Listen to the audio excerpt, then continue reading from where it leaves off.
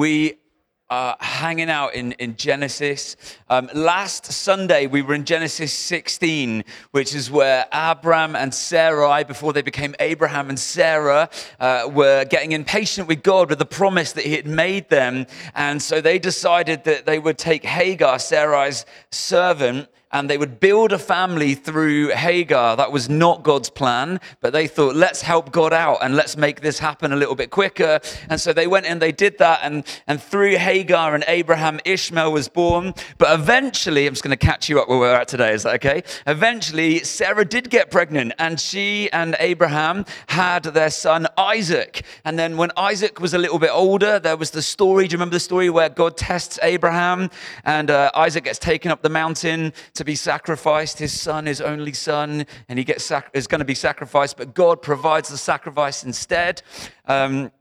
We haven't got time to jump into that today, but what an interesting story. And then after that, Isaac is married to Rebecca, and one of the kind of family links back from Abraham's family, Isaac's married to Rebecca, and then Rebecca and Isaac, they eventually have two sons, twins, boys, Esau, the oldest, and then Jacob, the youngest.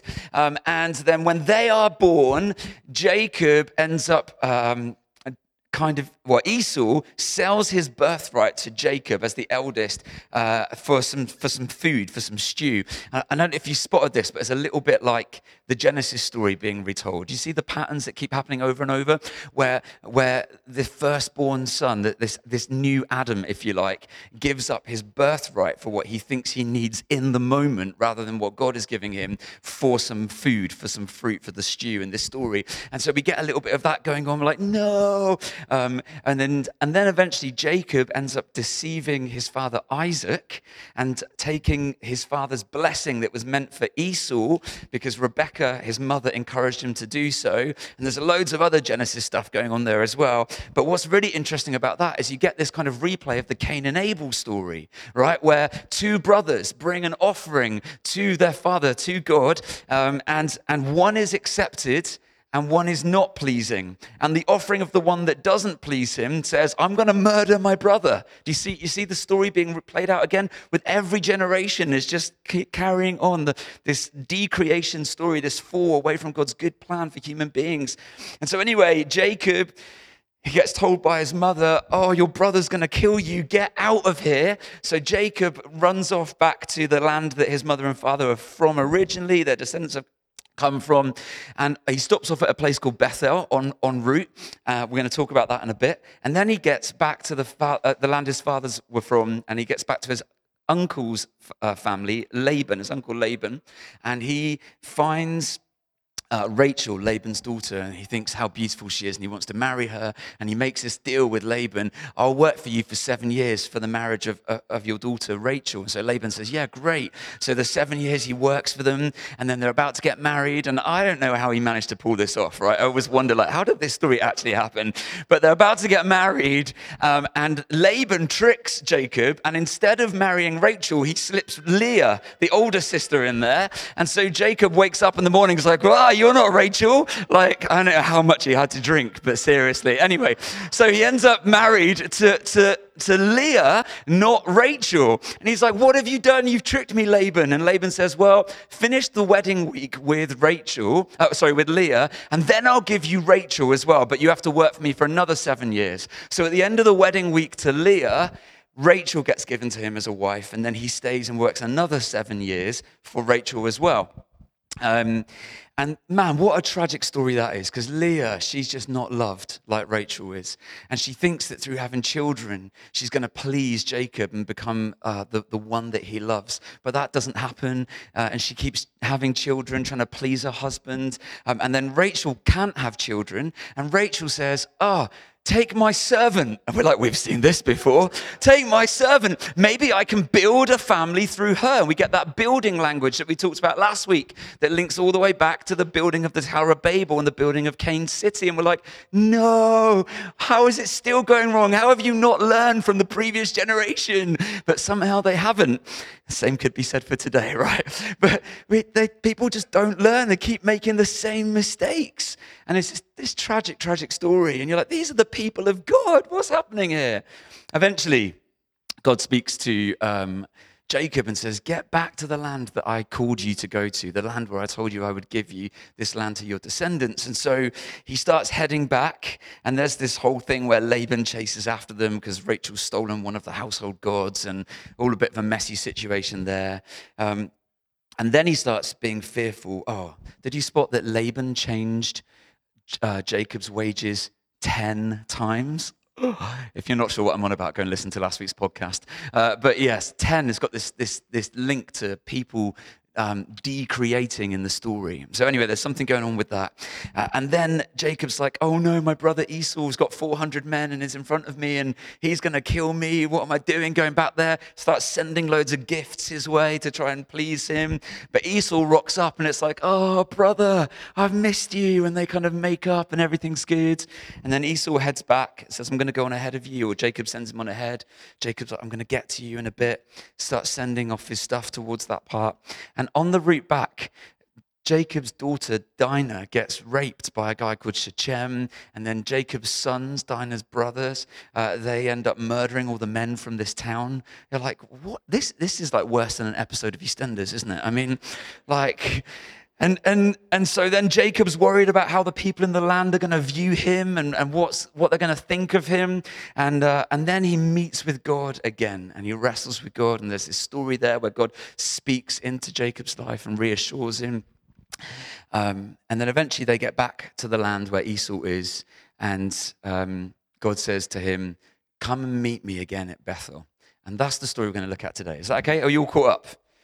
Fantastic. There we go. That is chapter 16 to 34 in a few minutes. Let's read Genesis chapter 35, verses 1 to 15.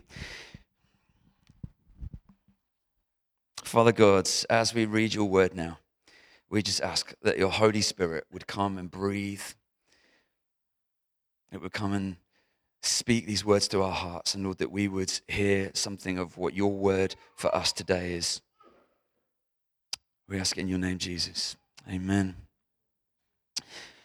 Genesis 35, verse 1. Then God said to Jacob, get up, go to Bethel and settle there, and build an altar there to God, who appeared to you when you were fleeing from your brother Esau. So Jacob said to his household and to all who were with him, get rid of the foreign gods you have with you, and purify yourselves and change your clothes. Then come, let us go up to Bethel, where I will build an altar to God, who answered me in the day of my distress, and who has been with me wherever I have gone.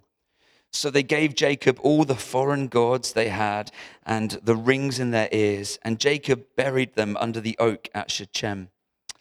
Then they set out, and the terror of God fell on all the towns around them, so that no one pursued them. Jacob and all the people with him came to Luz, that is Bethel, in the land of Canaan. There he built an altar, and he called the place El Bethel, because it was there that God revealed himself to him when he was fleeing from his brother. Now Deborah, Rebekah's nurse, died and was buried under the oak outside Bethel. So it was named Alon Bakoth. After Jacob returned from Padan Aram, God appeared to him again and blessed him. God said to him, your name is Jacob, but you will no longer be called Jacob. Your name will be Israel. So he named him Israel. And God said to him, I am God Almighty. Be fruitful and increase in number. A nation and a community of nations will come from you, and kings will be among your descendants. The land I gave to Abraham and Isaac, I also give to you. And I will give this land to your descendants after you. Then God went up from him at the place where he had talked with him. Jacob set up a stone pillar at the place where God had talked with him, and he poured out a drink offering on it. He also poured oil on it. Jacob called the place where God had talked with him Bethel.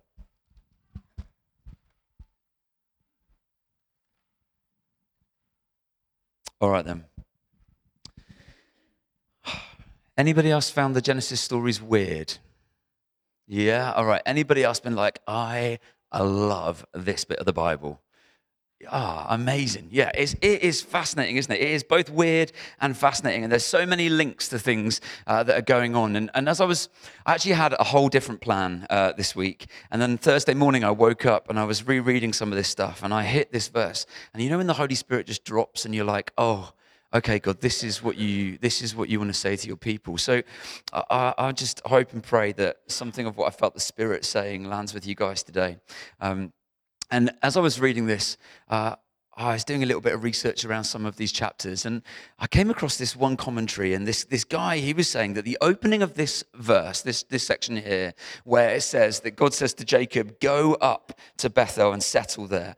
He said that the phrasing in the Hebrew is almost a repeat of the phrasing from a previous part of the story, back from Genesis 27 and 28, where Rebekah and then Isaac in two separate chapters tell Jacob to get up and go to the land that Laban lived in, their family lived in, and to settle there. So we get this language of get up and go and settle and stay. And so here God's saying, get up and go to Bethel and stay there. And earlier on in the story, he was told by Rebekah and by Isaac to get up, go and settle in the land that Laban lived in, the land that they had come from.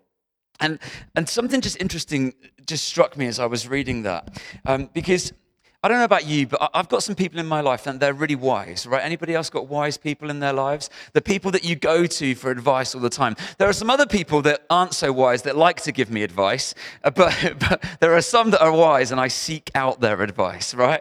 And I saw you tapping it then. Yeah, and I was just reflecting on this story. In that moment, do you remember back in Genesis 27 and 28, where Jacob had just deceived Esau and Isaac, and Rebekah says to him, quick, get the heck out of here.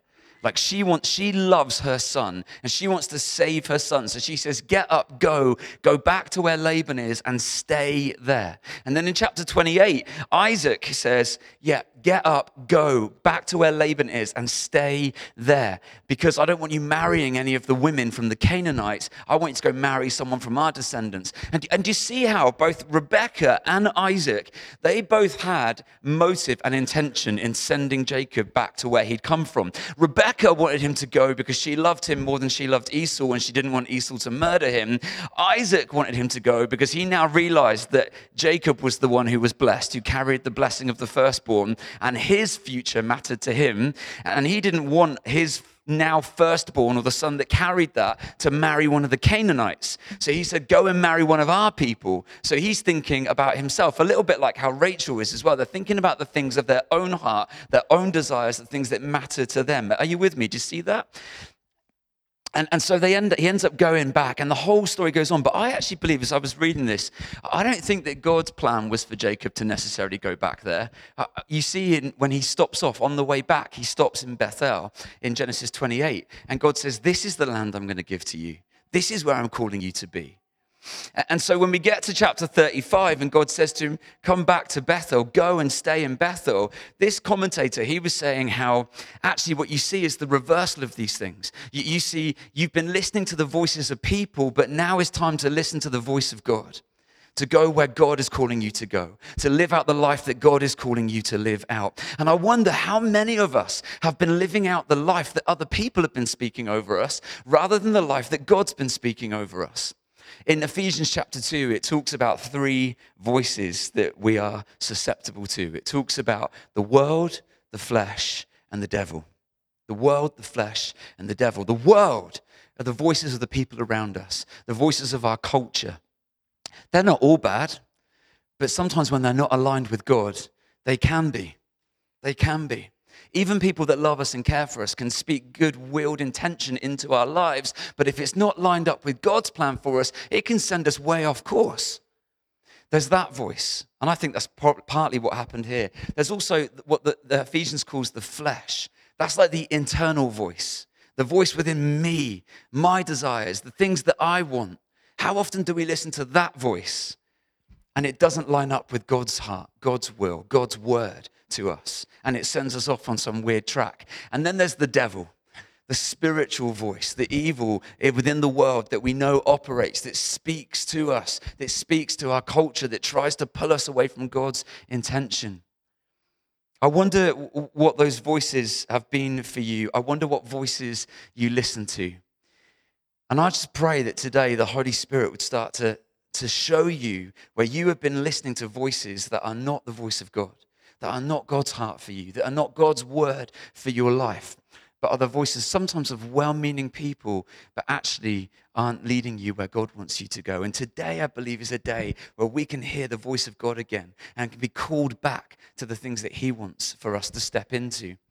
And so he speaks to Jacob and he says, I'm calling you now to get up and to go to the place that I've always been calling you to go to Bethel and to settle there. And further down in the chapter, you'll read that when Jacob came from Padan Aram, God met with him.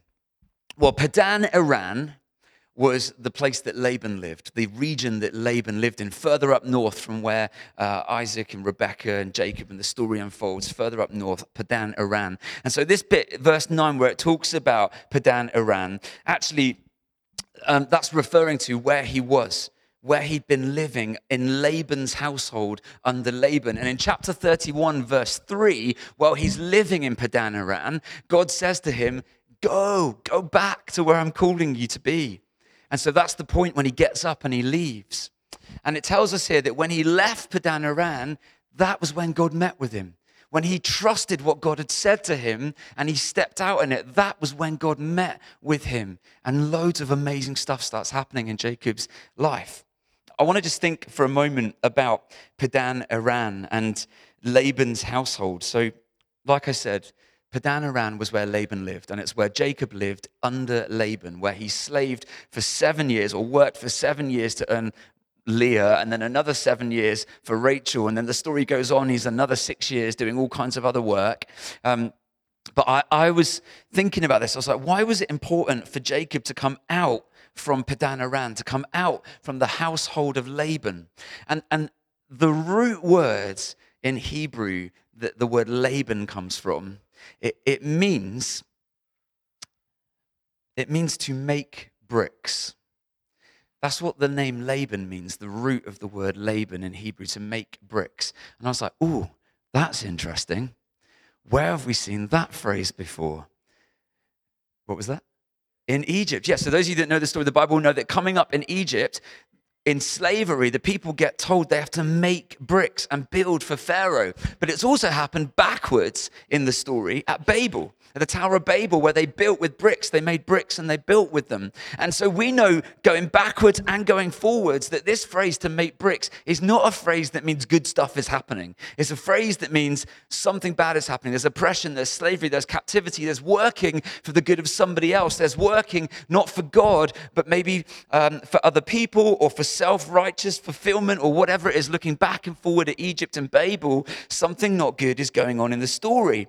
We also know that Laban, we mentioned earlier on, Laban changed Jacob's wages 10 times, which again, the number 10 linked with human activity in the scripture is the reversal of God's activity, of God bringing life.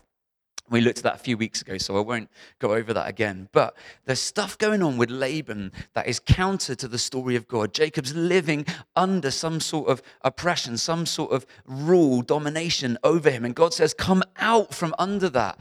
Come out from under the household of Laban and come to Bethel. And the word Bethel in Hebrew means the house of God.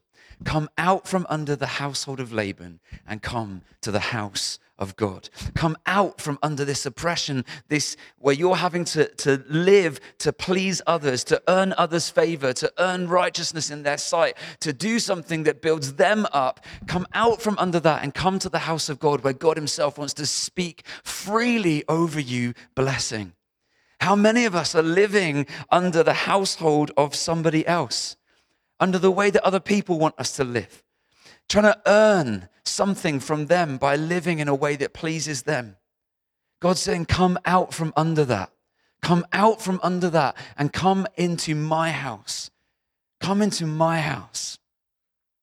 Now, Jacob leaves Padanaran, and he comes down and he goes to Bethel. And you'll notice in the scriptures where we read that it actually says that Bethel, he comes to a place called Luz. Did you remember that? Luz. And then it says in brackets, that is Bethel. And so what this tells us is that Bethel wasn't always called Bethel. Bethel was called Luz. The word Luz in Hebrew, it means almond tree. And the root of it, literally, it means to turn aside, to be crooked, or to deviate. So the idea with the almond tree is how the branches kind of bend and crook and deviate rather than just going straight up. They kind of have this weird bendiness to them, which is how it gets linked with that tree. But the word Luz means to be crooked or to deviate or to turn aside from. And Jacob, he's been to Luz before. He's been to Bethel before. When he was leaving to go to Padanaran, he stopped off at Bethel. And he had this encounter with God there. Do you remember he had the dream with the ladder and the angels ascending and descending? But what happened just before that was that Jacob had deceived his father and his brother. He'd been crooked and he deviated, and now he was stepping aside from the land that he was in and turning away from that and fleeing.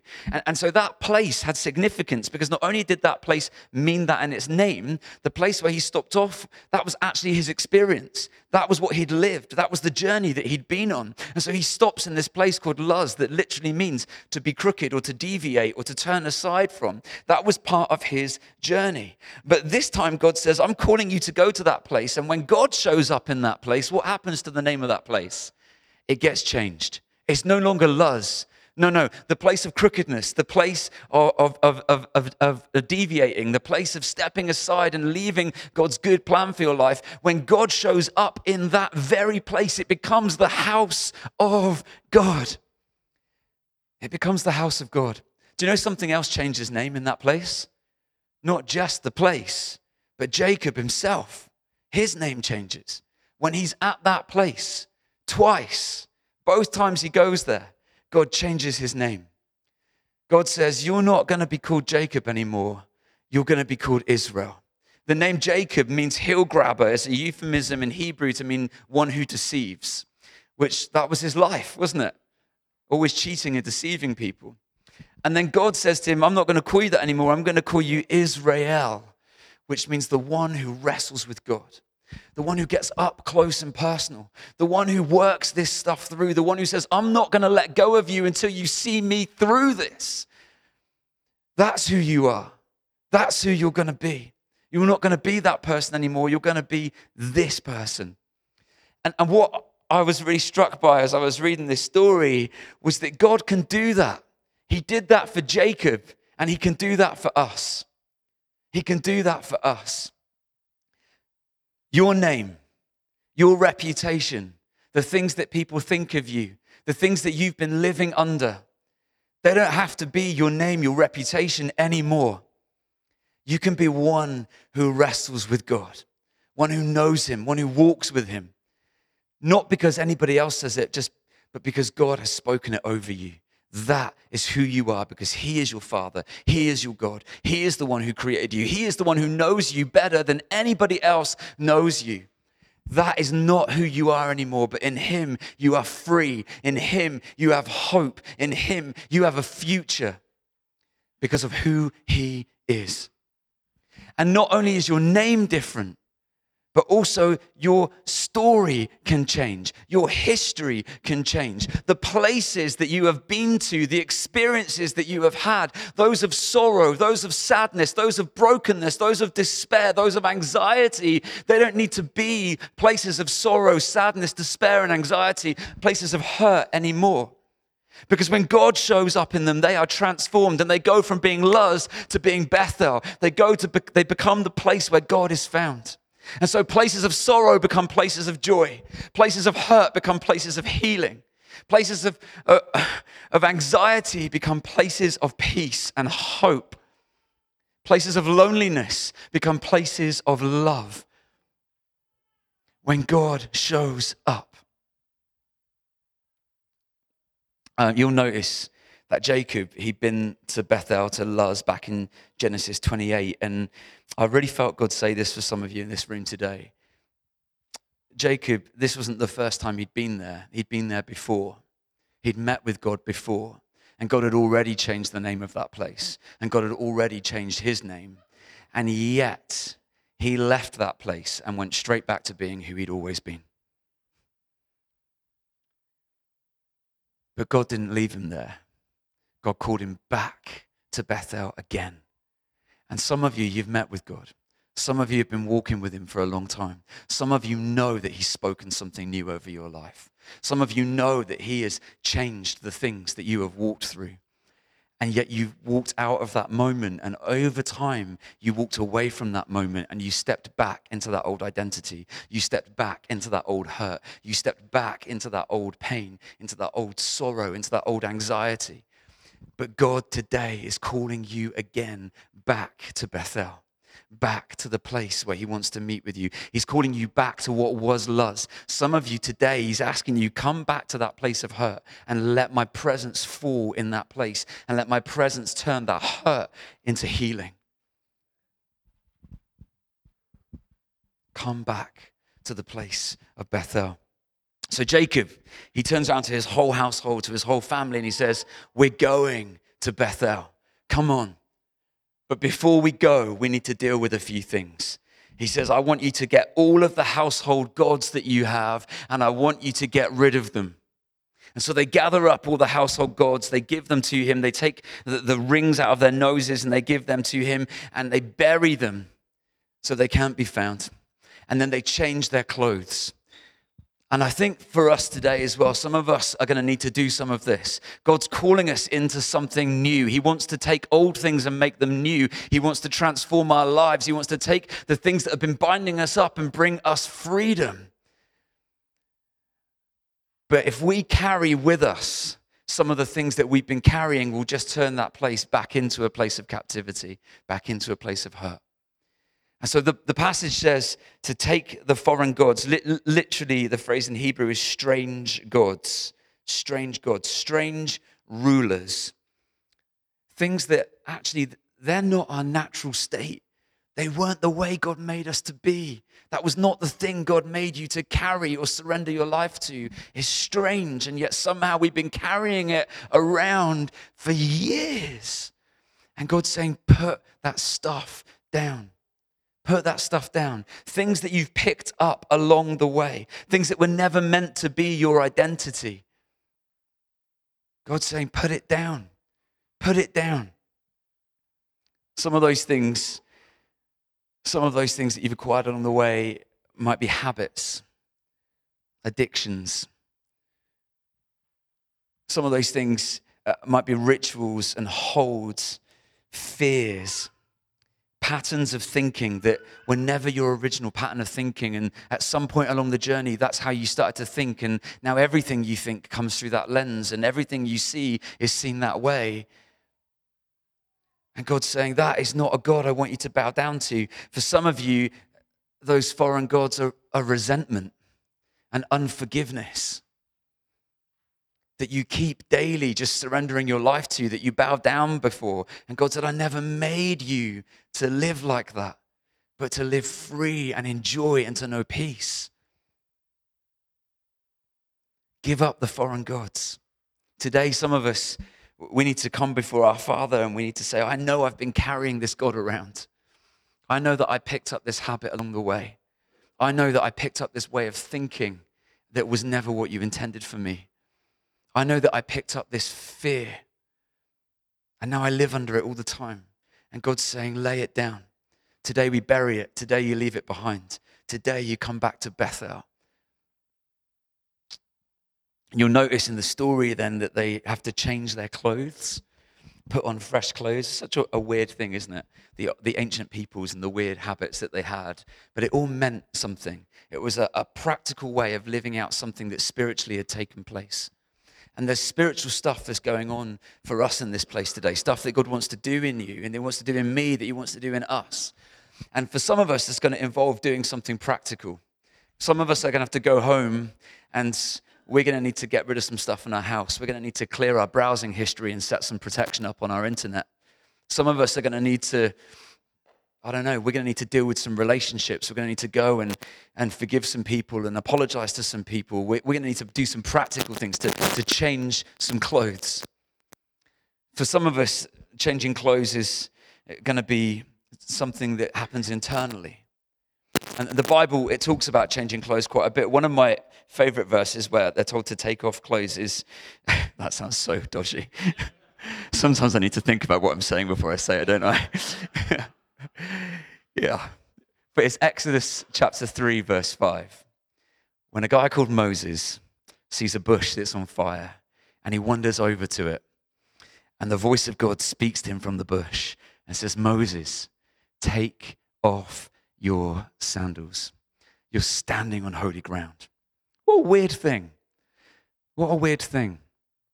I think over the history of Christianity, there's almost like in religion has developed this idea that we have to put something on when we go on holy ground. We have to cover up. We have to hide from God. But God says, no, take it off. I don't want anything between your feet, your skin, and the ground that I'm standing on. I want you as close to me as you can be. I don't know about if you've thought about this, but Moses' feet were probably one of the dirtiest parts of his body. And God says, I want to touch the dirtiest parts of your body. I want to touch the dirtiest parts of your life. I want to make them holy, because when God touches things, they become clean. They become holy. So stop hiding the dirty parts of your life behind whatever you're wearing over it. Stop covering it up and just be honest with me and come before me and let me touch it and cleanse it and make it holy. In Colossians chapter 3, have we got this passage up on the screen? Colossians chapter 3. Great, let's read these verses. Colossians 3 from verse 5 says, put to death, therefore, whatever belongs to your earthly nature, sexual immorality, impurity, lust, evil desires, and greed, which is idolatry. Because of these, the wrath of God is coming. You used to walk in these ways in the life you once lived, but now you must also rid yourselves of all such things as these: anger, rage, malice, slander, and filthy language from your lips. Do not lie to each other, since you have taken off the old self with its practices and have put on the new self, which is being renewed in knowledge in the image of its creator. Here there is no Gentile or Jew, circumcised or uncircumcised, barbarian, Scythian, slave or free, but Christ is all and is in all. Therefore, as God's chosen people, do you hear that? That's who you are. As God's chosen people, holy and dearly loved, clothe yourselves with compassion, kindness, humility, gentleness, and patience. Bear with each other and forgive one another. If any of you has a grievance against someone, forgive as the Lord forgave you. And over all these virtues, put on love, which binds them all together in perfect unity. Flick over to Ephesians chapter 4, verse 22.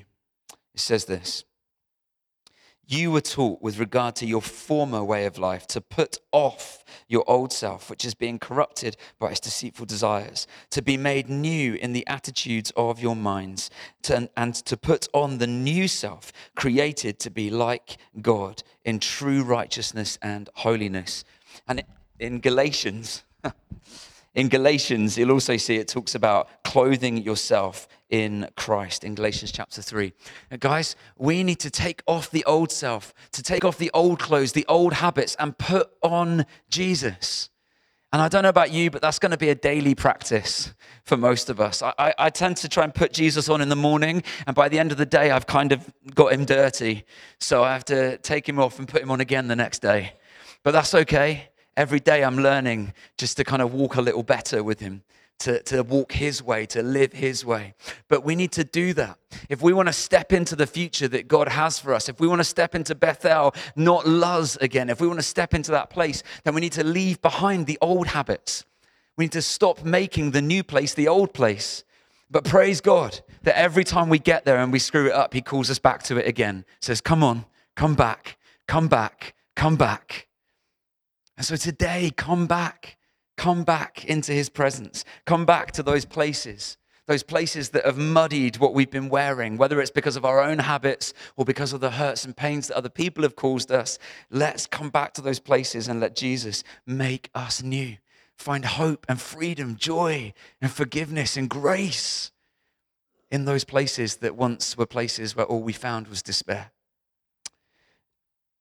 In verse 5, it says this in Genesis 35.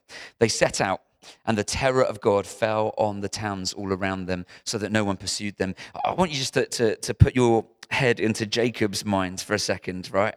Because earlier on in the story, Jacob's sons had brutally murdered a whole town of men in Shechem, right? Not long before this happened. And Jacob, he's scared. Right? Because suddenly now his sons have made him an enemy of all the people that are around him. And so for Jacob to go anywhere, to set out on a journey, is to make himself vulnerable. Have you felt like that? Like going on a journey makes you vulnerable? And for some of us, coming from the place where we are and heading back to Bethel, heading to the place where God wants to meet with us, heading from the old into the new, is going to be a journey that will make us vulnerable. Many of you will know a chunk of my story. And in my early 20s, I was not following Jesus. I was living a very different life. I was completely engrossed in the LGBTQ scene and ran nightclubs and bars, and that was my life. And then I encountered Jesus again. Sorry.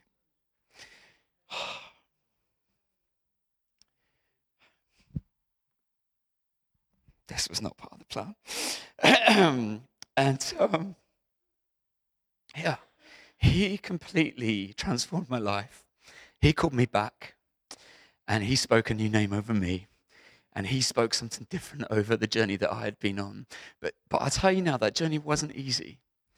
Setting out from that place and heading back to where he was calling me was a journey that I knew as I walked it, I would fall many times, that I would mess up many times. And as I did walk that journey, and it was a journey that I wanted to make, but I knew that the people around me, some of them were just waiting for me to mess up. Some of them were waiting to see that actually what God was doing wasn't really real, and that I would just end up back where I was. Some of them were like watching, and I was just like worried about what people would say, what they would do, what they would think. That journey is a hard journey. And for many of you in this place, you're sat thinking right now about some of the things that you know you've been wearing. Some of the habits you've been carrying, the addictions that you have, some of the resentment you've been holding or the pain that you have been living under. And you know that to deal with that means taking a journey that won't be easy. What will people think? What will people say? If you start living differently, if you go to someone and you actually apologize or you forgive someone, what will they turn around and think that you're doing? How will they view you? If you're honest with someone about what you're really doing in your own time when you're at home on the internet, but you know that God's calling you out from under it, what will people think? What will they say? I want you to know that this is a safe place, and that anything that you say to someone here or you say to me, you will not find any judgment. You'll just find love and grace, and you'll find people that want to walk that journey with you. Because I've got not a leg to stand on when it comes to judging other people. And I'm the pastor. So that's the culture here. Is that all right? But I want you to know that if you want to make that journey, this is a place and these are a people that will walk that journey with you. But it's not an easy journey. And better than us walking with you is the fact that he will walk with you. In Genesis 28, in verse 15, God says to Jacob that I will be with you.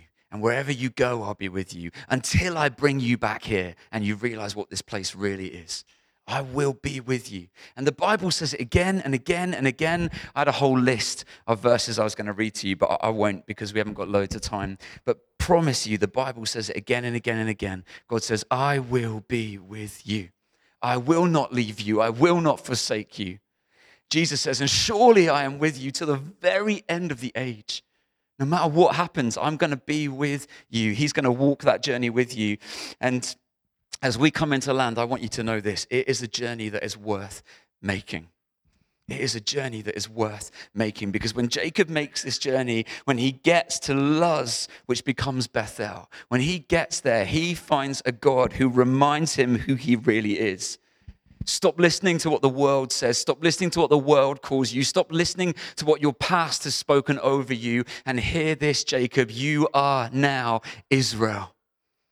I'm telling you again. I've told you before, but I'm telling you again. And he gets there and God tells him again, this is who you are. This is your identity. You are mine and I love you. I love you. It's a journey worth going on, because not only does God speak his identity over him, which sets him free and builds him up and releases him to live a great life, but he also speaks blessing over him. And he says, I am God Almighty. Be fruitful and increase in number. A nation and a community of nations will come from you, and kings will be among your descendants. And the land that I gave to Abraham and Isaac, I also give to you, and I will give this land to your descendants after you.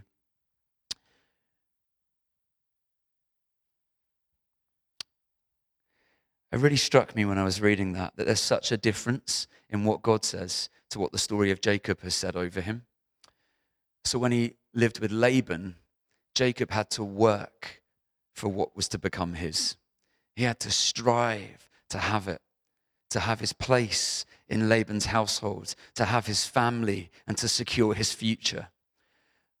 But when he comes to the house of God, when he comes out from under the house of Laban and he comes to the house of God, he doesn't have to do anything. God just says, I'm giving you this. That is grace. That is the free gift of God. And that is what he gives to all of us.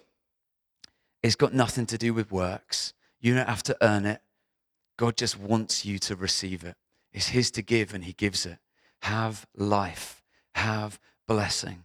Know grace and forgiveness. Walk with joy and peace. This is his to give, and he just freely gives it. Your Bible might say, I am God Almighty, and there might be a little letter next to it, and in the footnote it will say, this is the Hebrew El Shaddai. And El Shaddai often gets translated as God Almighty, which is okay, I suppose. But there's some scholarly dispute around whether that's actually a good translation of El Shaddai. El Shaddai pictures this mighty one, God Almighty. Yet most of the time when you read the phrase El Shaddai in the Hebrew in the Bible, what you actually discover is not around, none of the rest of the language around that is about God being mighty and God being strong and God being anything like that. The language is often, most often, is around fruitfulness and blessing.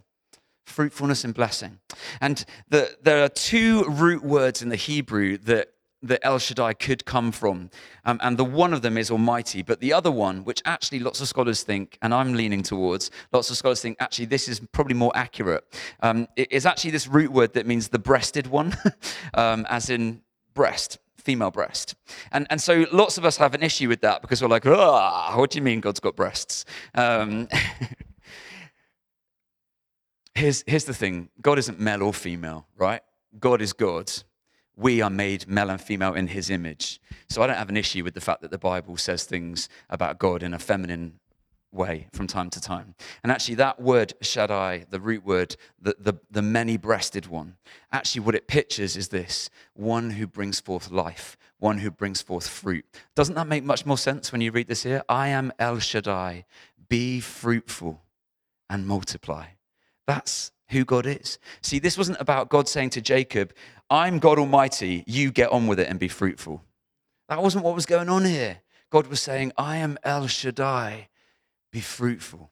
I'm going to make you fruitful. I'm going to make you a blessing. I'm going to bring this about in your life. And guys, some of you are still striving in your Christian walk as if you need to please God and do stuff for him. But that's not how it works. God has done everything for you. Now, from that place of thankfulness and gratefulness, we want to live lives that please and honor him. But we don't have anything to earn because he loves us, and it is a free gift of grace that he pours out on us. You don't have to do anything to earn your worth with God. You don't have to do anything to tell God that you're worthy of being loved, even though you did this, and this. Lord, if I do these things, will that make that right? And he's like, no, my cross made that right. I took care of it for you. Your past is dealt with. The old name is gone, and you are now mine. And because you're mine, I'm going to bring blessing upon you, and you're going to be fruitful. You're going to know love and joy and peace. These are the things that I want to pour out upon you. I don't know if you spotted this, but the words of the promise, they involve fruitfulness, they involve rule, and they involve land. Fruitfulness, rule, and land in this promise. And if you track it, you'll find that this promise gets repeated many times. It gets said to Abraham, it gets said to Noah, and it actually gets said right back in the Garden of Eden when God promises them fruitfulness, rule, and land. These three things. And what that tells me is this, that constantly throughout the story, God is faithful. Adam and Eve mess it up, but God still speaks his promise. Noah's family mess it up, but God still speaks his promise. Abraham's family mess it up, but God still speaks his promise because God is faithful. Here's another issue we have when we start thinking about ourselves and our past. We like to think that God is faithful to me. And hear me, I think God is faithful to us. But when we think about me, when we put me in it, God is faithful to me, that actually rocks our idea of God's faithfulness because we start going down that mindset of, yeah, but I know me. Do you know you? Because I know me. And I start looking at my life and I'm like, how could God possibly be faithful to me? I know what I've done. I know what I thought this morning before you all rocked up to church. How could God be faithful to me? But Matt, it's not that God's faithful to you. It's that God is faithful, full stop. God's faithful to himself. God's faithful to his word. When God says something, it is true because he is faithful, full stop. So today you can trust him. No matter what you've carried, no matter what you've been walking through, no matter what you've been living under, today you can know that he is faithful. And his promise, his grace, his mercy, his love, his hope is for you. It is for you. And you can step into that. I don't know if you spotted this, but this is a prodigal son story, right? Two brothers, one of them steals everything from the other brother, takes the blessing, and then runs away and has to work. And eventually comes home. And when he comes home, what does he find? There's more blessing. There's love and abundance. This is a prodigal son story. Some of us in this place are prodigals. Some of us in this place have walked with God and then we've run away. And God's calling us back. He's calling us to know him again, to step into all that he has for us. I'm gonna land with this.